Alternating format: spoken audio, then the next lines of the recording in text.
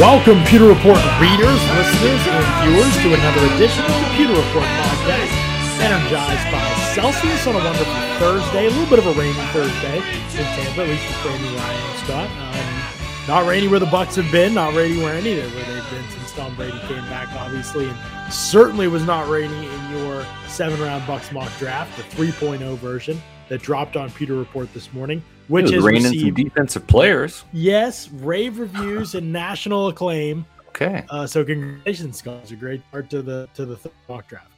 Well, we appreciate that. Yeah, and you're correct. This is really the first one that matters because the first two, without knowing all of the holes and how they would be filled in free agency, were kind of like throwing darts on a dartboard. This one, though, is a little bit more pinpoint, and we have 2 more to go. So maybe some of these guys stick around. Maybe we have some new faces in there. But we have plenty of draft news today, plus answering some of your questions here on the Pewter Report podcast. Voices you hear, myself, Scott Reynolds, John Ledyard from PewterReport.com. Appreciate y'all joining us today. And the cat's out of the bag. We had Lewis Cine as the number 1 pick. Yes. Your Tampa Bay Buccaneers, a player that John and I are very, very high on. And John, let me start by talking about the need, and then you talk about the player. You know, when you look at how the Buccaneers have gone about free agency, filling a lot of those holes, they're still looking for a starting strong safety. And right. Jordan Whitehead's departure to the Jets, you can look at Mike Edwards and say, okay, well, maybe that's a player that could fill in there. He has some experience playing free safety, playing in the nickel. Playing strong safety a little bit, rotating with Jordan Whitehead, even replaced Whitehead for a couple of games when he was out due to injury. But with them not re-signing Andrew Adams, there's really a hole there at the safety spot. So they need at least another body. And why not get a player that can come in and really kind of be that enforcer, be that guy that Jordan Whitehead was, a physical, hard-hitting guy. But the thing that Cine brings, in addition to some real leadership and energy that he had at Georgia when he was the MVP of the national championship game with 7 tackles, a tackle for loss, a pass breakup, you're getting a player that's actually even bigger than Whitehead. Whitehead, maybe 5'10", 195 pounds, Cine 6'2", 4 inches taller. He's got longer arms. That helps him out in pass coverage. But a player that is just every bit as physical as Whitehead was. Yeah, and I think the ability to do different things is so key. Like, that is clearly where the Bucs are going. If there's a reason why, the whole thing, they didn't extend Whitehead an offer, all that kind of stuff, it's not because they disliked everything about Jordan Whitehead. It was time. It was time. Jordan Whitehead wanted to go one direction, and the Bucs wanted another safety. They wanted more versatility at the safety position. Yeah. If that was what we were to assume, and I asked Jason Light and I tried to catch him a little bit, Scott. I asked him at the combine. I said, the fact that Whitehead played a little bit more, he played really good football, at least closer to the line of scrimmage. Is that something that you want to explore, long term? Do you want to look at him in a role like that? And if so, will it impact what you look at in terms of the safety next to him? And Jason gave that smile like he does when you're onto something, but he isn't going to give you a great quote on it, but you're onto something. Right. And so it was enough to make me think, okay, they might not re-sign Whitehead. And I believe I didn't have them re-signing Whitehead in my projections. Right. That we did my predictions for free agency, because it just felt like they were going to go a different way and look at safeties who are more versatile. Then they bring in Logan Ryan, who they, versatility, basically talked about it all day when he met with the media. That's my strong suit. He's played some in the box. He's played a couple seasons of free safety. Hasn't necessarily been great, but has played free safety in a rotation while playing nickel and other things really well. So he has the experience. Again, that's what you're looking for, the experience, communication. Yep. He could step in, start a game in any of those spots, and you trust him. And that's kind of what I'm expecting in the draft too. They've seen Winfield's model, and they want to keep getting guys like that. And Cine, man, we watch his game against Alabama in the national championship game. He's in man coverage in the slot against a really good wide receiver room, and he locks it down. There's a couple reps. He's breaking at the top of his route back to the ball, reading the receiver's hips, watching them sink at the top of the route, knowing that they're breaking back to the ball. He's breaking with them and breaking up passes. He might not be a single high, rangy type of player, but that's okay. They've got the single high types. He can play in the box. He's absolutely brutal underneath. He goes and he wrecks things underneath.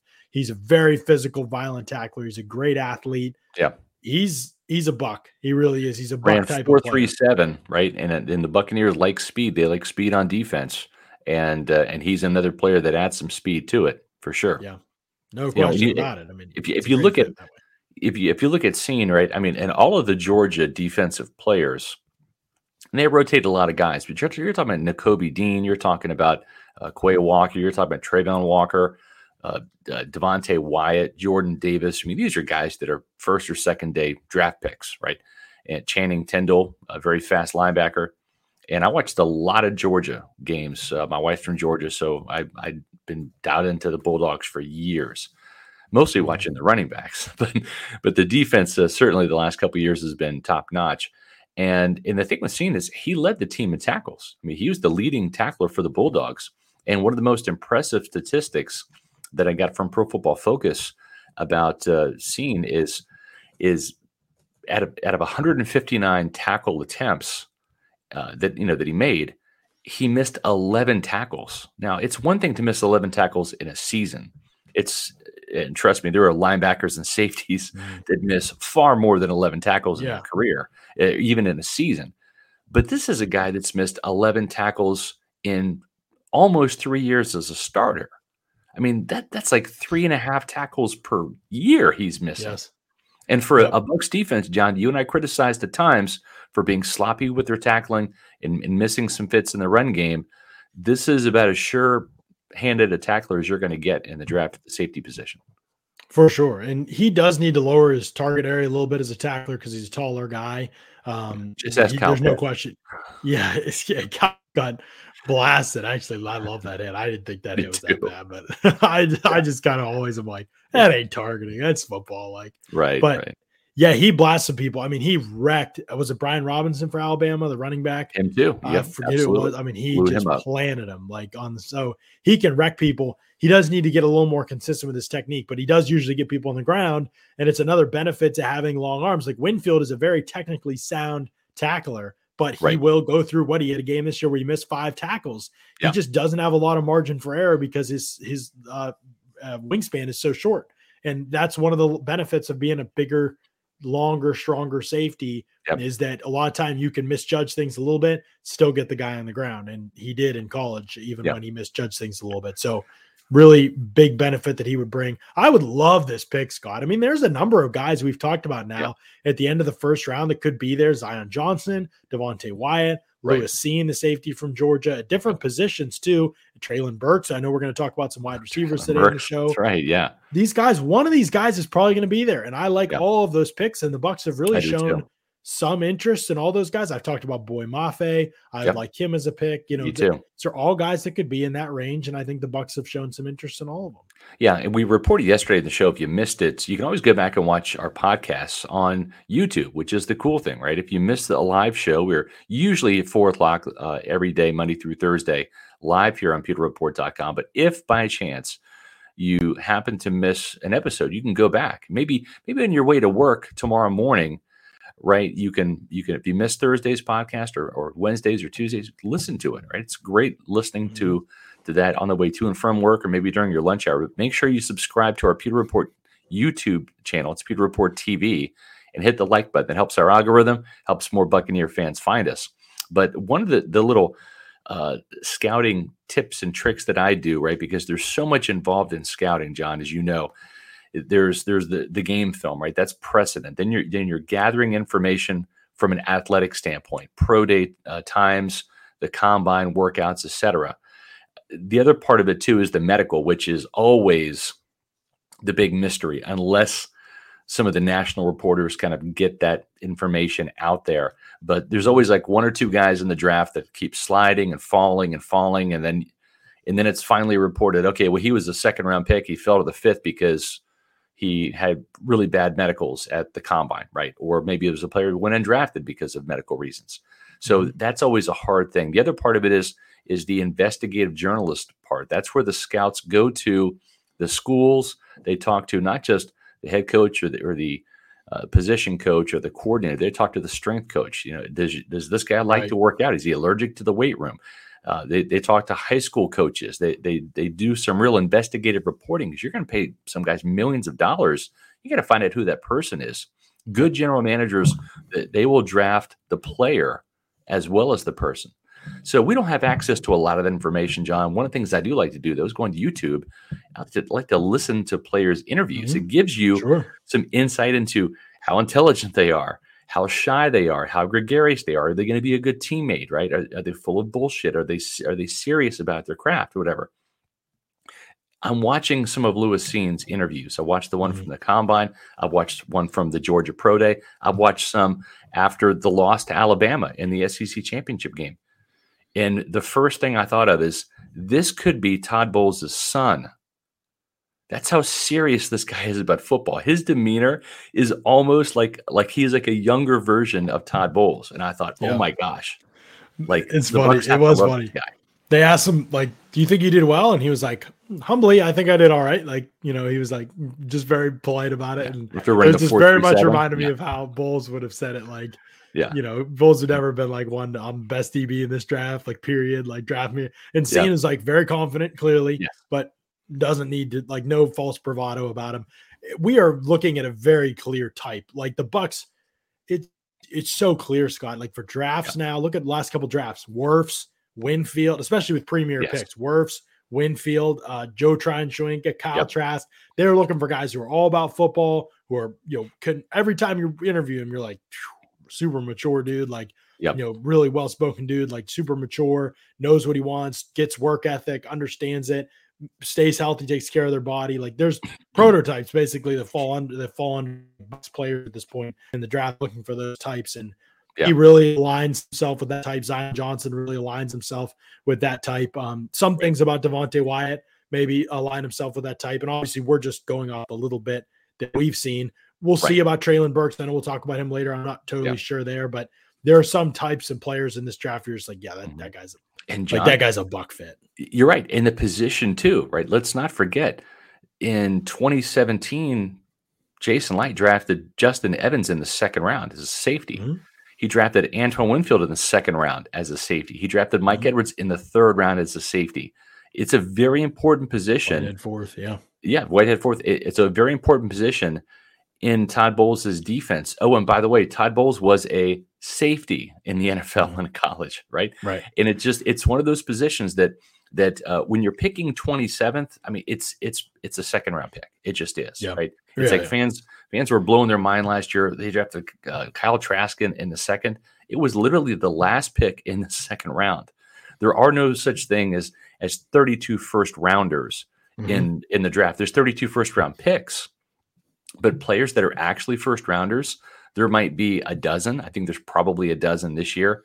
In most years, when there's a better first round, it's 18 to 20 guys. Once you get into the mid to late 20s, you're essentially drafting second round talent. Right.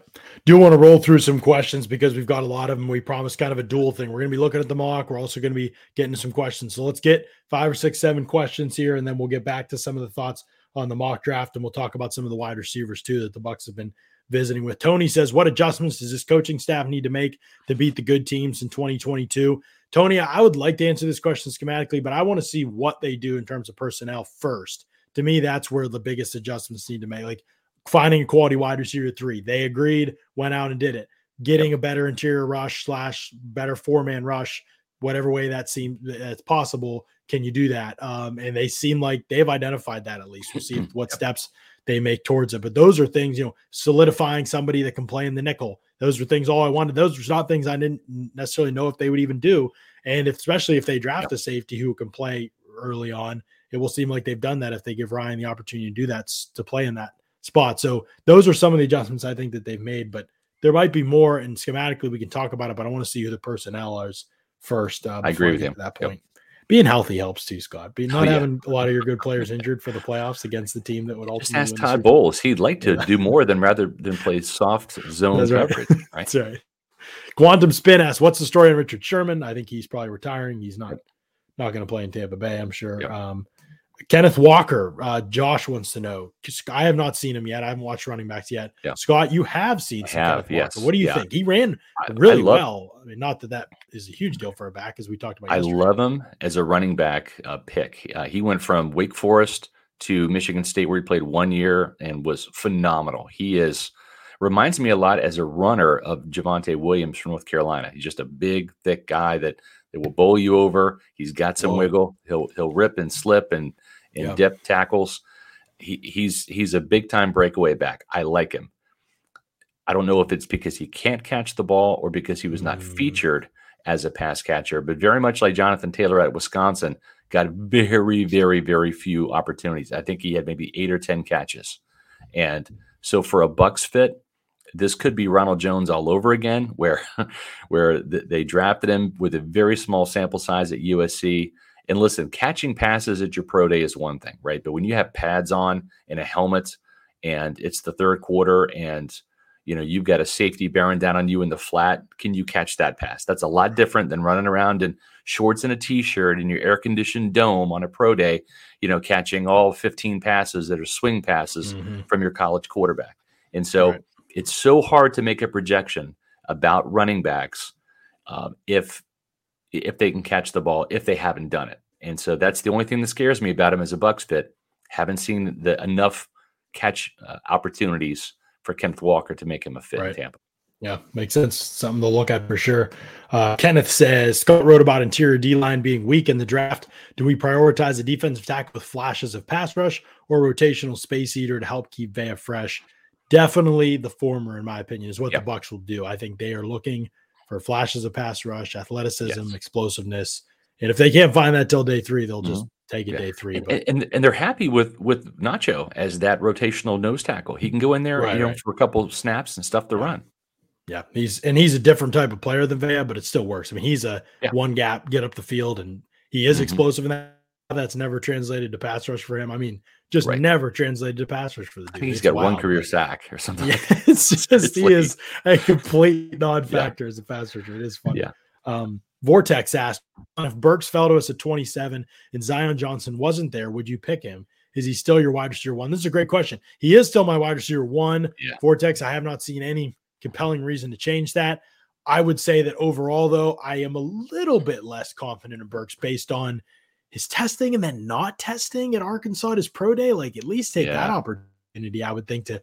All it does for me is it raises question marks I'm probably not going to have answers to before the draft. Keeps me from being like totally bullish on him as like take this guy as the first receiver off the board for whoever team drafts the first receiver, like somewhere in the top 10 or 15, wherever that guy comes off the board. It takes me away from saying, wow, like you totally blew it. Like where DK Metcalf, for example, when he fell to 64, I was like, wow, you totally blew it to like the teams in the first round. Like this guy's going to be better than basically everybody you took in the first round, like ahead of this guy. Like I thought it was totally absurd. Now with Burks, like there's enough questions with him where I could be like, okay, like I get it if somebody else takes somebody else first. For me, he's still going to be wide receiver 1. It doesn't mean that he'll be like super high graded for me on my board, though. I see this as a draft with a lot of good, like number 2 type receivers, obviously some really good number 3 types, guys that will play and help and contribute and be positive forces for the team. I don't see a lot of guys that are going to be future top 10 receivers in the NFL. And last year's class, I did not. I felt that was a premier group. It really was. 2 interesting things about Burks. Number 1 is he's visiting Tampa as one of their top 30 visits. You only get 30 guys to bring in your building outside of your local prospects. Yeah. So that's interesting. That is. He's not the only one. Chris Olave is visiting as well, we heard today. Yes. So let's just get to that news real quick, right? Chris Olave is another player that they interviewed at the Combine, and he is and he's a speedster out of Ohio State, so you like the vertical ability there. With Burks, boy, the fact that this guy can play in the slot, play outside, he can contest, catch the ball, he can get the yards after catch. He's a big physical guy, really unlike anybody they have. I mean, Burks is almost like one part Mike Evans and one part Chris Godwin. Throw those guys in a blender, and that's Burks. With Olave, this is more of like just a burner type. I mean, he can flat out fly and get vertical, which is what Bruce Arians likes. John, they've got 2 guys at the wide receiver position coming in for a top 30 visit. That's very interesting. And then you throw in the fact that today they were up in North Dakota State looking at another big time wide receiver, Christian Watson from North Dakota State, former Tampa kid. It might be a situation where Bruce Arians and Tom Brady say, you know what, we had Mike Evans and Chris Godwin and Antonio Brown and Brashard Perriman / Tyler Johnson, and gosh, for for the playoffs, we were without Perryman, or we were without Perryman, without Godwin, without AB, of course. They almost lost to the Jets because they didn't have Godwin, and AB, flaked down them in the third quarter. So I think they might need 4 really, really good wide receivers just to shore up the position and safeguard against injury. It's true. If they had, again, I said this yesterday, and I'm already going to be eating some of my words, I guess. I'm a little bit surprised by today's news. Like, the visits are kind of a big deal. And when you have multiple receivers coming in for visits, it doesn't mean you'll draft those guys, but it clearly means that they are looking at taking a wide receiver at 27. Like, if Olave is on the board, it's going to be at 27, not at 60. Like, so correct. And if same thing with Burke, he's not going to be there at 60. And Watson maybe will be there at 60. But again, you're not banking on it necessarily. So you're thinking about him at 27 to 60, like in that range. Like, so all these things show that they are clearly like, and there's an offensive lineman in North Dakota State as well that they could be Cordell Volson, who I like. Cordell Volson could definitely be a consideration. So it might not just be Christian Watson, but the fact that you had visited with Christian Watson at the combine, they visited with Chris Olave at the combine. Burks, I don't think he knew yet about his visits. If I'm trying to remember off the top of my head now, and we also know Alec Pierce is another player that's a former. Yeah, we'll talk about him in a second. He's in our mock. Yeah. Yes, all 4 of those dudes are clear Bucs fits on the field. Now there are components to it. They are going to want to know. There are, I would say, 3. I'll talk about Olave in a second.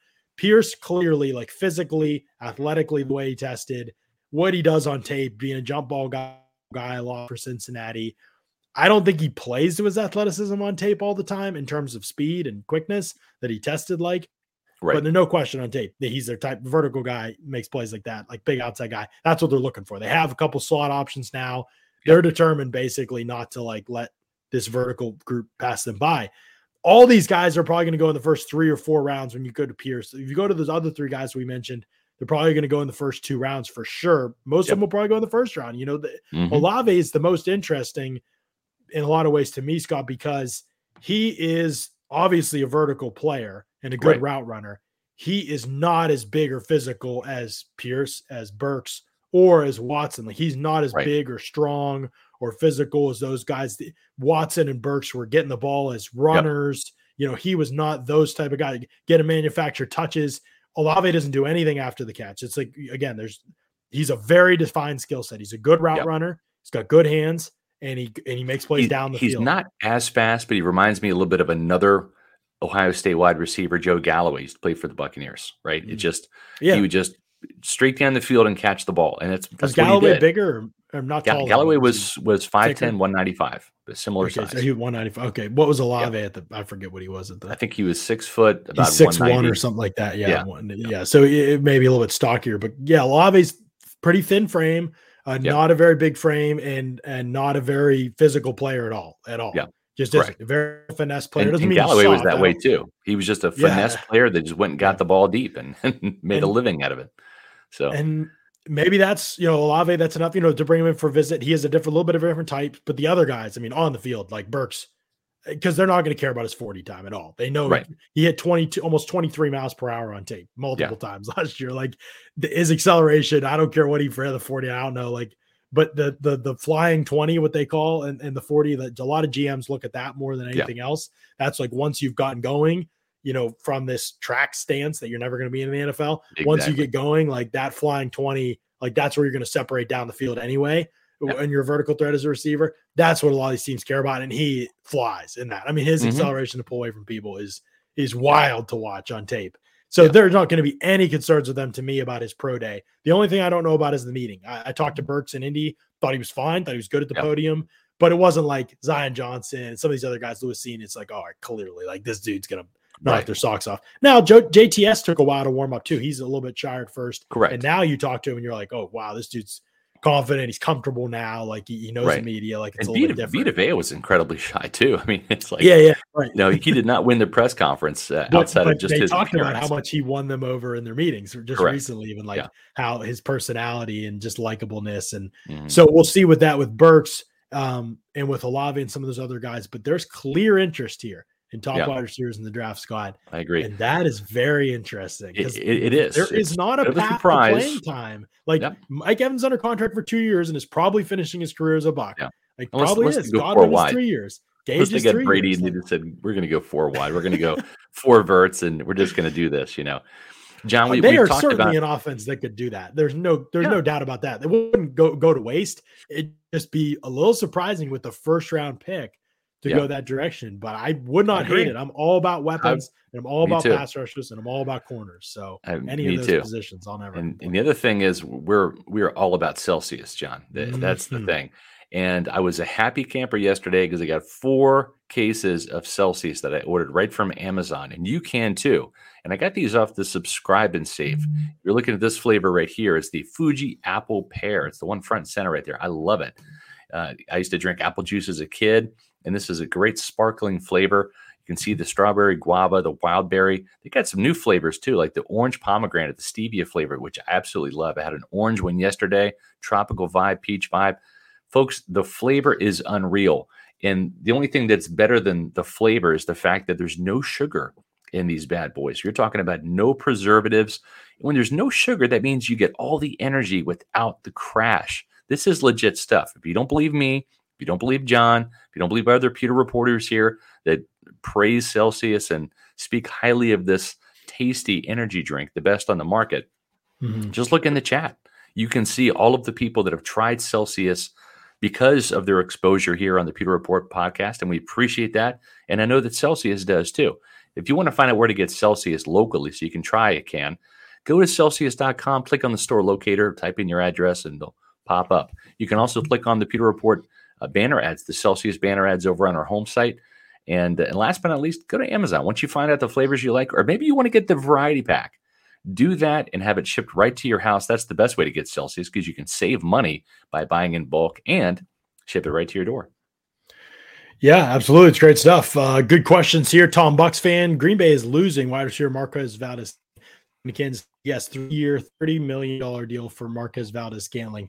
This is absurd to me, Scott. Like everything Kansas City's done is ridiculous to me. Yeah. But this isn't even like they have the cap space and the Charlotte receivers left. So whatever. Like with Mahomes, could he be good? Sure. He just played with Aaron Rodgers, Scott, and he's never hit 700 yards receiving in a year. Like people thought, oh, Russell Gage is getting 10 mil per year. Like he had 2 years. He had 202 targets over the last 2 years. Valdez Scantling is barely even out there. He had 430 yards last year, Scott. He had 690 yards the year before that. What are we doing? Like 10 mil a year for this guy who does one thing. If he's on the field, you know exactly what he's going to do. He does one vertical thing. That's it. That's vertical ridiculous. Route. Yeah. Russell Gage is so much better than Marcus. Oh, this is again, if you were like, wow, 10 mil is a lot for Gage. Now you see like this guy's at the end of free agency, still going for 10 mil a year. Well, and the other thing too is the Packers are really tipping their hand now, right? They've lost Davante Adams, they've lost Marquez Valdez Scantling, so it's pretty obvious they're drafting Lazard and Randall Cobb. You're not. Well, no, but it's clear they're drafting a running back at number 28, right? I mean, they're just tipping their hand. It's like this is where Breece Hall comes off the board. That's right. You've got Aaron Jones, you've got AJ Dillon. They're going to draft Breece Hall. Imagine Aaron Rodgers after that. They're going to run the wishbone with Aaron Rodgers because he's no one to throw the ball. Taking Max Borgi in round 4. Probably. He catches a lot of passes, Aaron. We thought maybe he could. Exactly. It's just absolutely ridiculous. We're going to draft Rashard White and then come back in the day 3 and get Max Borgi, the 2 top pass catching backs in the draft. They do have a real plight at receiver. It's going to get so interesting as just to wrap up the receiver thoughts on the Bucs right around their pick because let me pull up the draft order real quick so I don't mess this up. Green Bay picks right after Tampa, and so they're going to draft one of the receivers we're talking about. If the Bucs pass on Olave, he's a Packer. If the Bucs pass on Christian Watson, he's a Packer. It's just that's how. But it's not just Green Bay, right? Like it's 27 is Tampa Bay, and if you look ahead of them, Tennessee, Buffalo. Dallas maybe, but these teams do not need receivers really. Like they have not really considered. Now the Packers do pick at 22 as well because they have the Raiders pick from the Davante Adams trade. So there's a receiver that could go there. Then you have the weird situation. Packers pick at 28. Kansas City picks at 29. Kansas City picks at 30. And those are 3 potential receiver spots. So again, if you're the Bucs, you are probably looking at these receivers heavily at 27 because you know Right. that you're not going to be able to get, or nor will you be able to trade down. If there's a receiver you like, Mhm. it might take trading down off the board. So it's just something to think about. The other thing is that Kansas City and Green Bay, with the picks that they've stockpiled from these trades of Tyreek Hill and Devontae Adams, would they try to jump up? Right. Would Kansas City try to jump up? New England's always looking to trade back. Would they try to jump up to 21 and get ahead of Green Bay for one of these receivers? Because there's no going to a season with Mahomes and Rodgers in the receiver rooms that these teams have. It's quite laughable right now. Yep. No, it really is, and and the thing is too, there's a lot of receivers in this draft, but like you said, John, a lot of number 2 and number 3 receivers, not a lot of guys that are going to come in and press for 1,000 yards as a rookie, Yeah. Especially late in the first round. I mean, there's Yeah. a couple of these guys are going to be off the board probably. So Exactly. Kansas City's fascinating, by the way, Scott, because MVS, they have Juju Smith-Schuster they already signed. Mecole Hardman's there. I imagine you want him to play a role. Yeah. Travis Kelce. So like you have guys. I don't think any of those receivers are good, but Right. one of those, if you draft somebody high, one of those guys is probably getting benched. Yes. So like, are you going to bench one of your 2 guys that you just signed? I don't think. That's a You're good going to point. bench Hardman, your only holdover. I don't know. That's a good point. They might not take one as early as Chiefs fans think, and there's going to be riots in those streets. And Yes, no doubt about it. Jordan Schneiderman with a $5 super chat. Feels like we still need one more pass rusher in the rotation. If you could each pick a free agent pass rusher to add to the roster, who would it be and why? Well, I would pick Justin Houston because this guy can get. I thought you were going to say Jason Pierre-Paul. No. Justin Houston. That's what he does. He just gets the quarterback. That's my guy. Gets sacks literally just every year. DPR. Like it doesn't matter how old he is. Pass rusher. Just put him in there, third downs, let him get after the quarterback. He knows how to do it. Right. Let me think about this for a second. I'm gonna pull up the rankings so I answer this. I'm totally on board with Houston, by the way. Professional. He's been in a rotation role for years now. He's not gonna get bent out of shape about it. Yeah. I don't know his character. Like he was doing well in Pittsburgh and then just won it out. I don't know what. I'm not holding that against him because I'm a Steeler guy. Like I'm just saying that might be like a red flag to the Bucs, but like Melvin Ingram would be a friggin' blast and Todd Bowles. Oh yeah. I actually feel like we've been sort of robbed as football fans. I mean, he is the ultimate twist in games guy, the ultimate blitz guy. He can drop and do some things, but also like he can rush from any alignment. He stands up, he puts his hand down. He has the nastiest spin move in the NFL. Like he's just kind of one of those players that wreaks havoc all over a front. And he's so big that you can literally put him inside and it can be fine. So he would be probably my choice just because he's more versatile than Houston. But I like Houston too. He's more of a true edge Houston, but I like him as well. Yeah. The thing is John Abraham was a player that went from Atlanta to the Cardinals back in 2013, Bruce's first season. So, I wouldn't rule out if the Buccaneers swing and don't have an opportunity to draft an outside guy and they still need another guy. I wouldn't be surprised if one of those guys we mentioned, John, ends up signing after the draft or over the summer to Tampa Bay, because that's one thing Bruce will do is he'll go out there and get a guy kind of off the street. In 2013, John Abraham actually led the Cardinals in sacks with 11.5. Right. So at the end of his rope, Atlanta, kicked him out the door, and he had more sacks than Carlos Dansby and Darnell Dockett that year. He was no doubt about it, a pass rusher. The Jets still have not found one as good as him.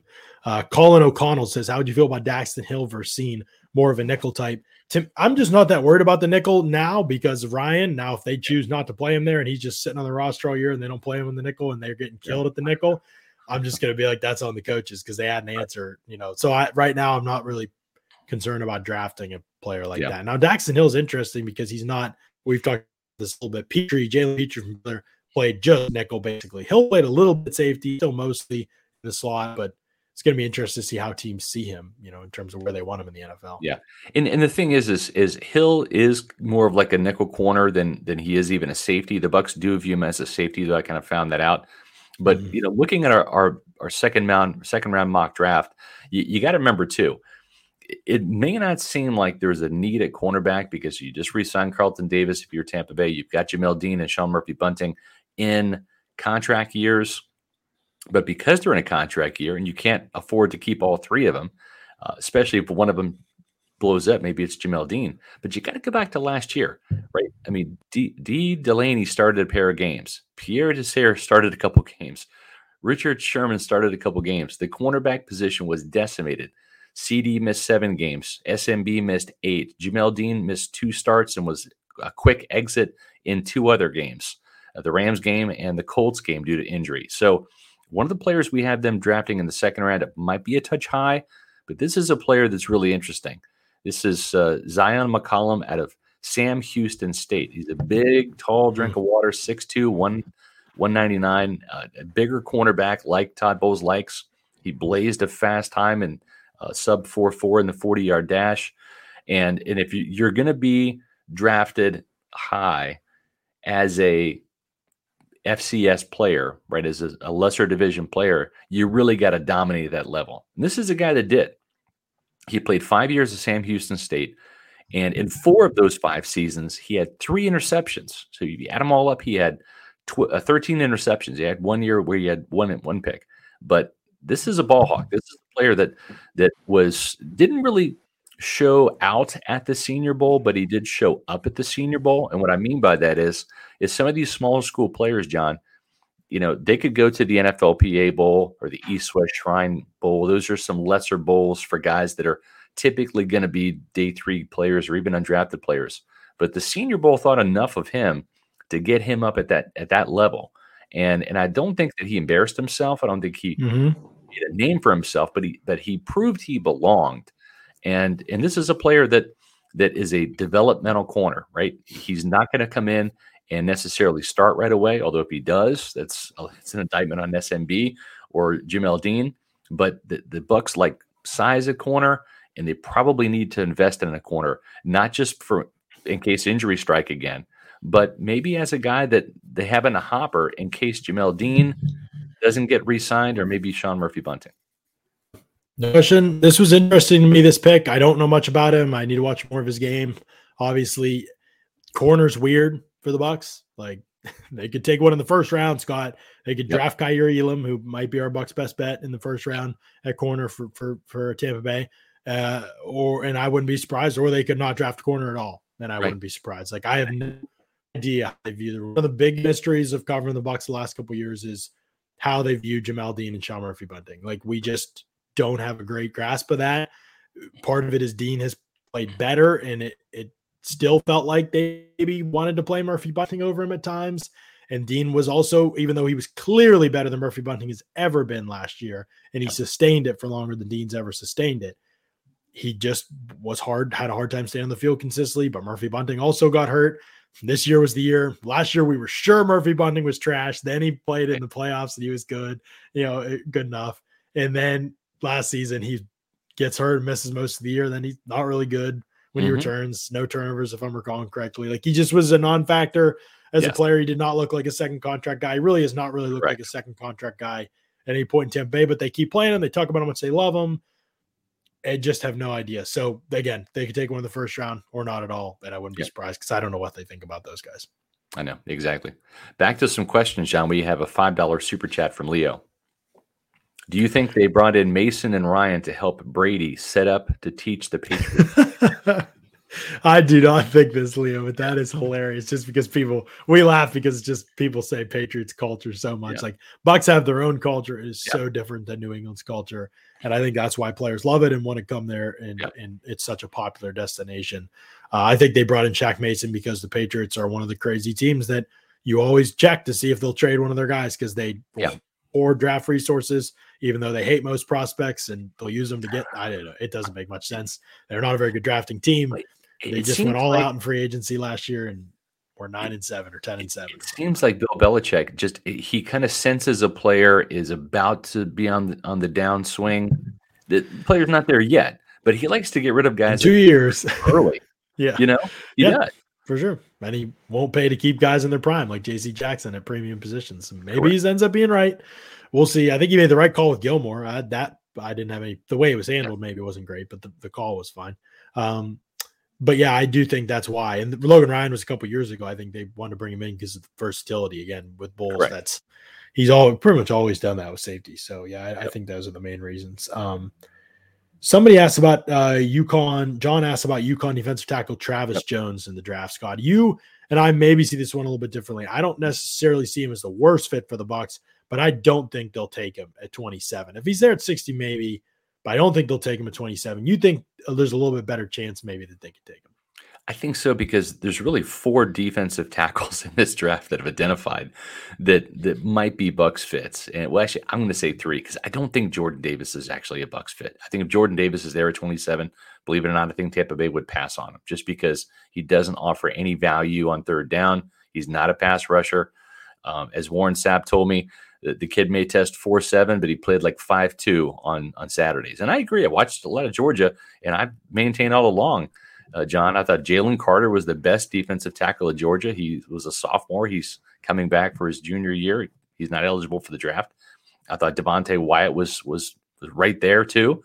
And then I thought Jordan Davis was the 3rd best defensive tackle. So I don't think that's the case. So it's Devontae Wyatt and it's Travis Jones. And Jones, to me, is not the quick twitch guy that Bruce Arians wants or that he's talking about. But he is athletic enough. He's in the Ndamukong Suh mold. And so I think that they may have to settle this year.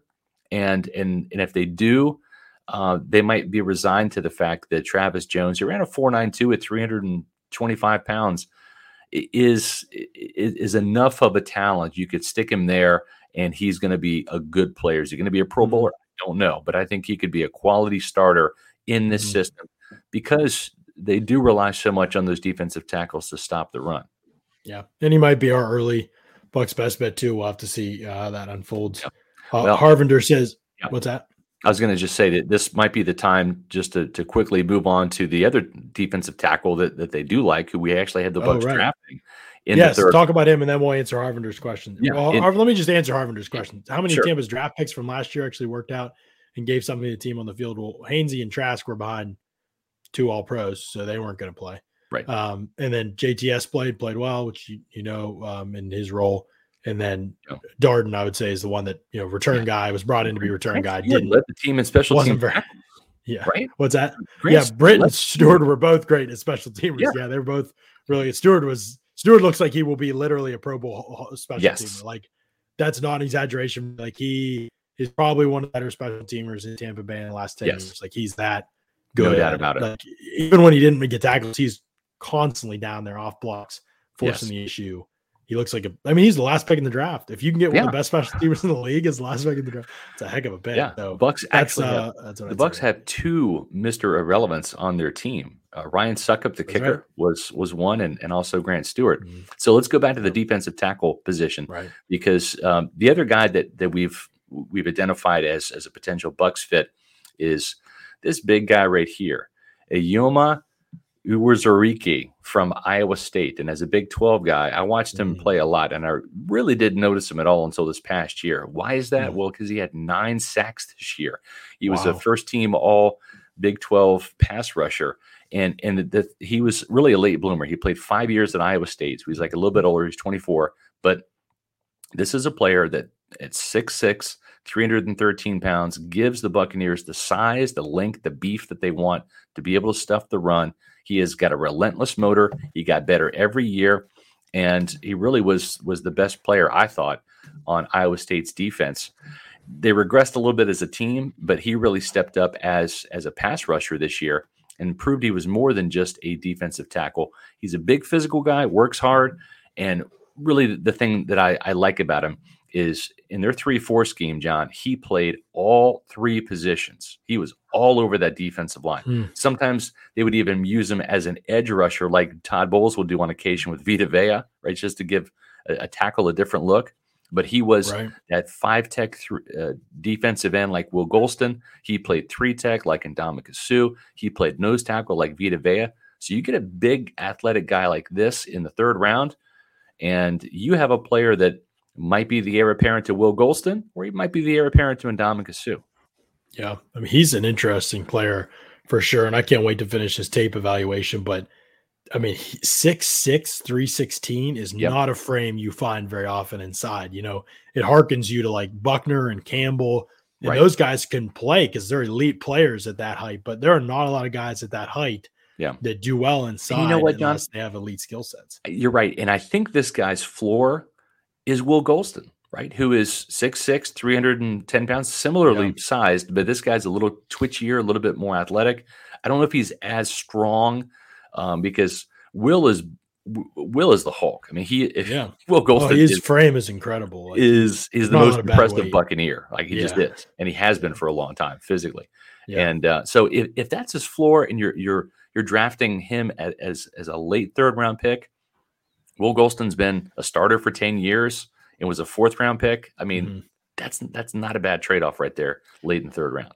316 pounds and you vertical jump 33 inches. That is not common, man. That is not common at all. So he's going to be an interesting player. There's always like to check Lance Zierlein scouting reports over at NFL.com to see what, because he often will have a quote from a scout or something like that. And it's really the only access we get to a lot of the personalities of most of these players other than the combine.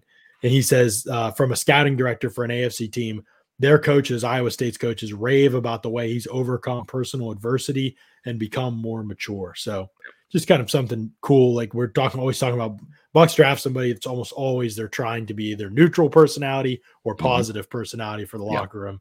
And so it seems like that's a good sign that he could be a potential fit. Well, and John, after 3 first rounds, or I should say 3 defensive picks, right? We've already talked about him, so we're not going to, but Alec Pierce from Cincinnati, Desmond Ritter's top target the last couple of years. He is the 4th round pick. So we'll kind of move on and answer some more questions. But just getting to that 4th round pick, we have Alec Pierce. We've talked about him being that vertical contested catch guy that if the Buccaneers body could be a big slot too. Could have some flexibility to move around and play different spots, which they're always looking for, obviously. Long Lost Glazer says number 27, Travis Jones or DeMarvin Leal. Yeah, this one's Leal is not a Buck. It's just, again, not even just to saying he's bad or he's soft or anything like that. Just don't get the impression watching him on tape. Never have. Even when I thought, he's intriguing, I never had him up there for the Bucs. I would be shocked if they picked him. Yes, I would be shocked if they took him. I'd be shocked if they took Perion Winfrey. I'd be shocked if they took George Karlaftis in the first round. Those are some names that that we probably know that they're not going to take. Probably not going to be. Hint.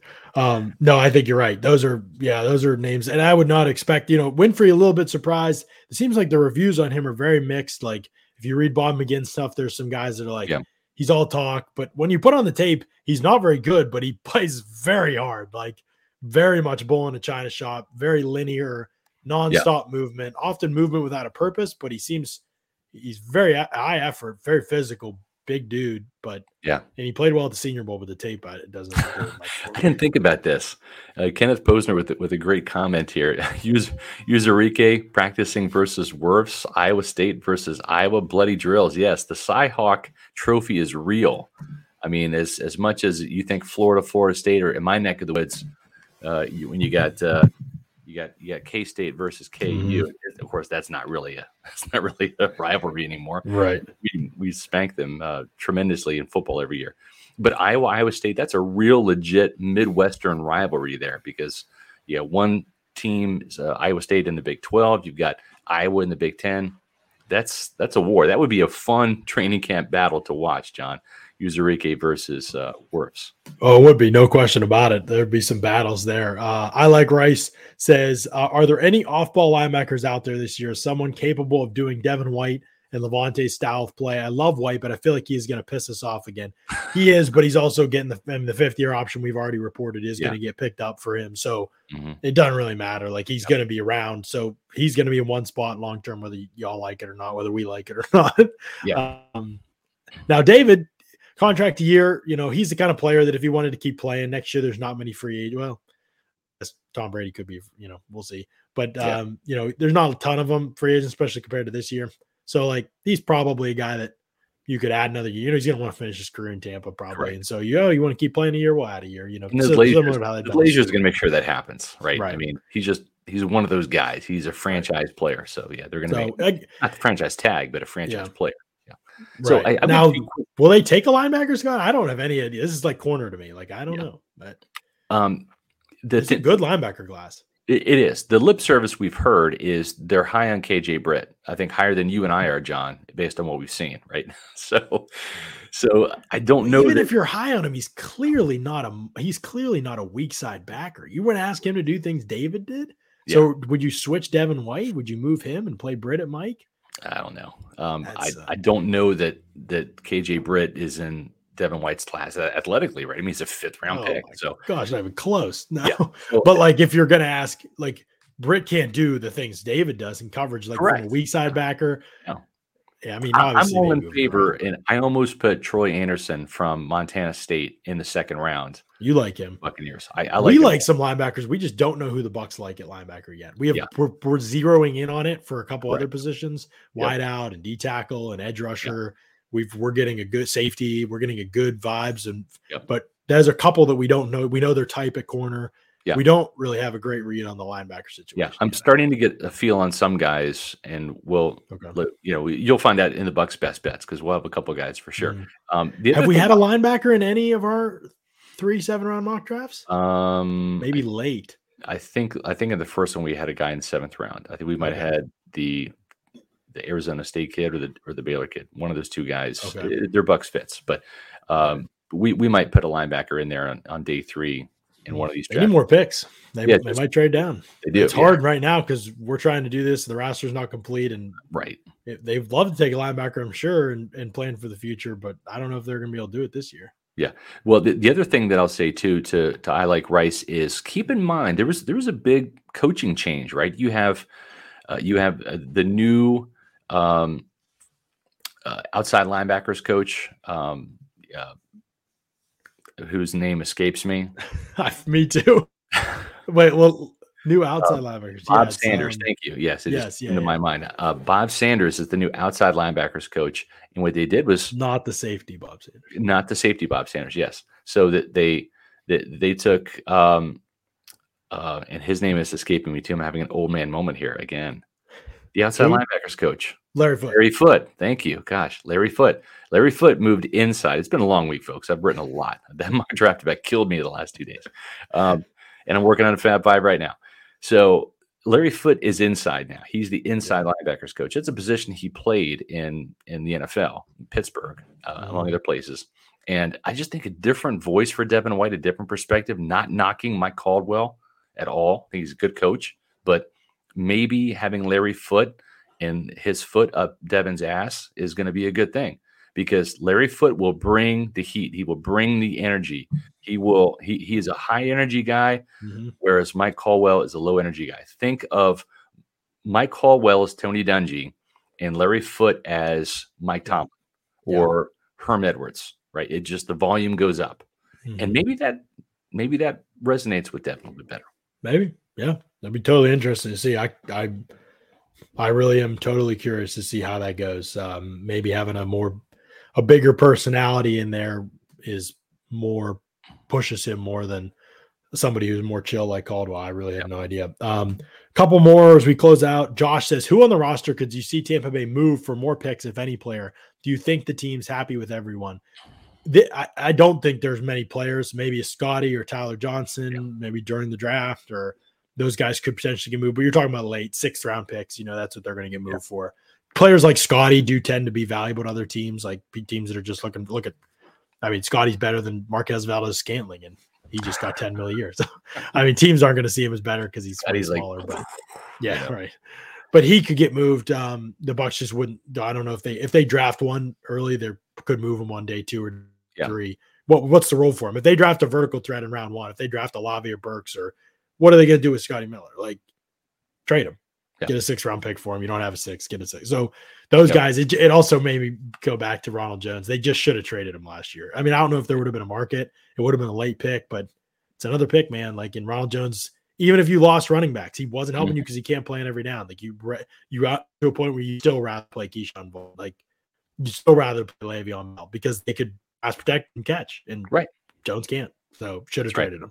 Speaking of backs that can catch, John, as we round out our mock draft, let's get to the 7th round because the Bucs do not have a 5th round pick. They traded that for Shaq Mason. They didn't have a 6th round pick due to a future or a past trade, I should say. So going into the 7th round, Max Borky from Washington State is a very interesting prospect. Why? Because this guy, not only does he look like Christian McCaffrey, he was called like little Christian McCaffrey out there at Washington State. And, it's a situation where this guy can catch the ball like no other. What I mean by that? Well, if you look back at his freshman season at Washington State, he burst on the scene with 366 yards and 8 touchdowns. He's a little guy. He's going to remind Tom Brady of Rex Burkhead, because I think that's the comp here.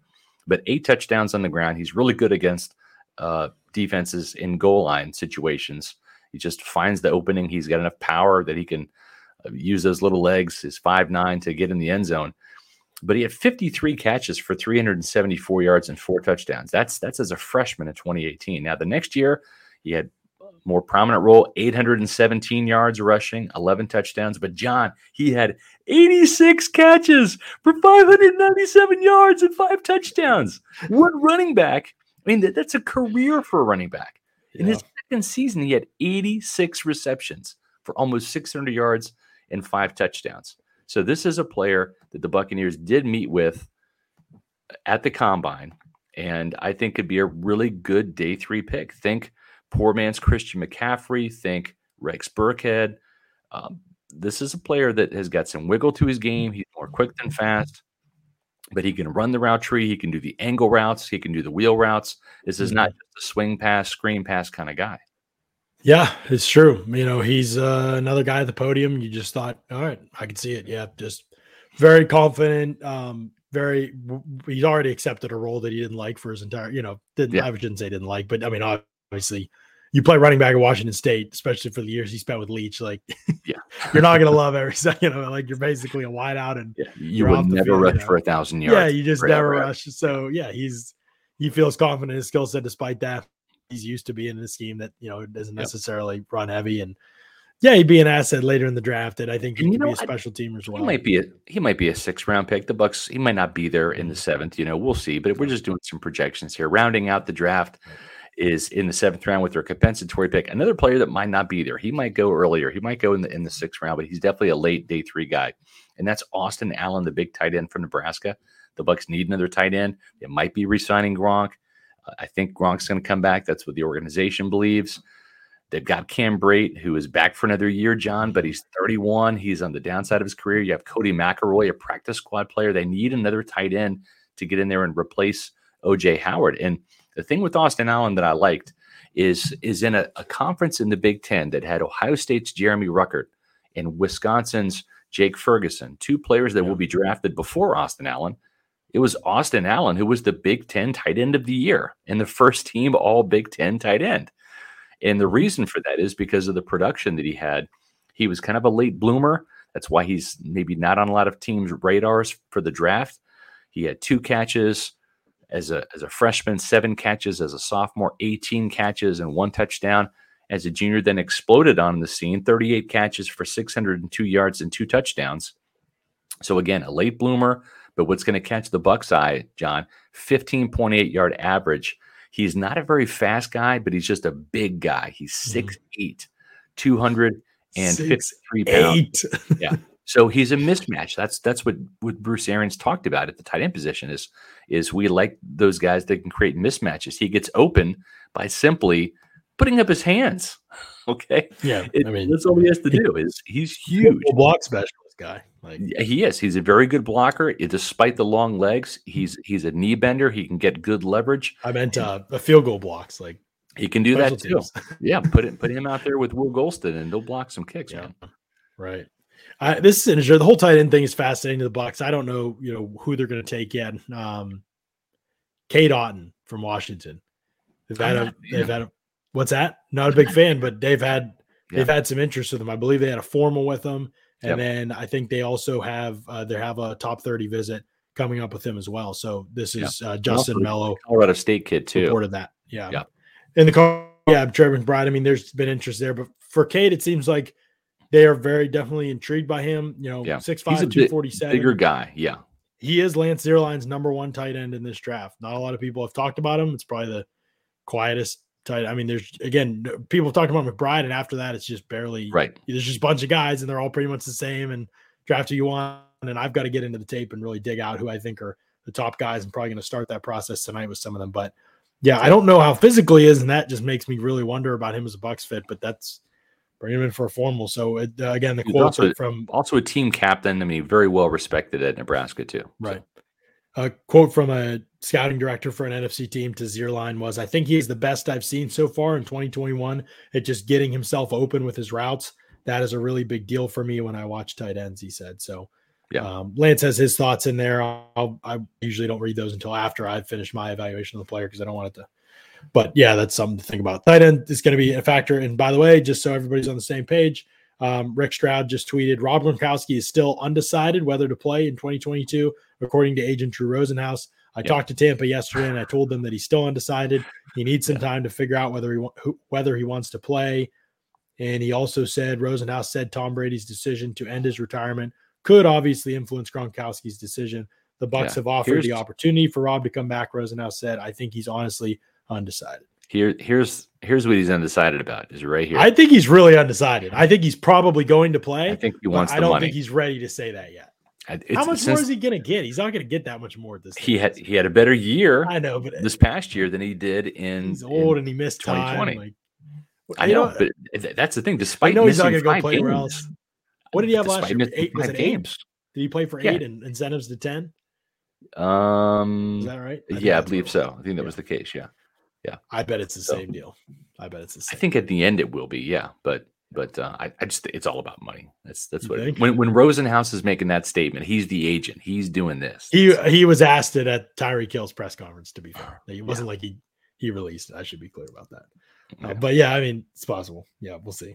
But I think we got to a lot of the questions anyway. We got to wrap the show up for sure. But great questions from everybody. Yeah, there's always a million, and so we appreciate that. We try and do these Q&As and get through as many of them as we can. Geez, I'm thumbs up or thumbs down for the mock. What'd y'all think? We have another one coming out. Thumbs up or thumbs down for the mock. Yeah, we have. We have another mock coming out in about 10 days. It's a quick turnaround. Then then our final mock will be before the week of the draft. So it'll be a couple of days before the draft. Yeah. So getting close. I'm gonna be grinding. I'm gonna be grinding tape like every night. It's gonna be coming on this show, like just spilling out stuff about prospects because I'll be cramming like crazy because I've had to do so much free agency work. But no, this is great. We appreciate everybody jumping in here. It's been a great week on the show. We'll keep you New Fab 5 tomorrow. New Fab 5 tomorrow. Yes, more content coming out tomorrow. More content coming up on the site tonight, actually, because I've been late to get up some of it. So you'll see some articles pop up there tonight. So go over to pewterreport.com, check it out. Give us a like, the thumbs up on the video if you could before you head out. Subscribe to Pewter Report TV YouTube channel if you could. We'd love that as well. Until Monday, 4 p.m. Eastern. Thank you all so much. We appreciate you all. We love you all. Thanks so much for listening to another great edition of the Pewter Report podcast. Out.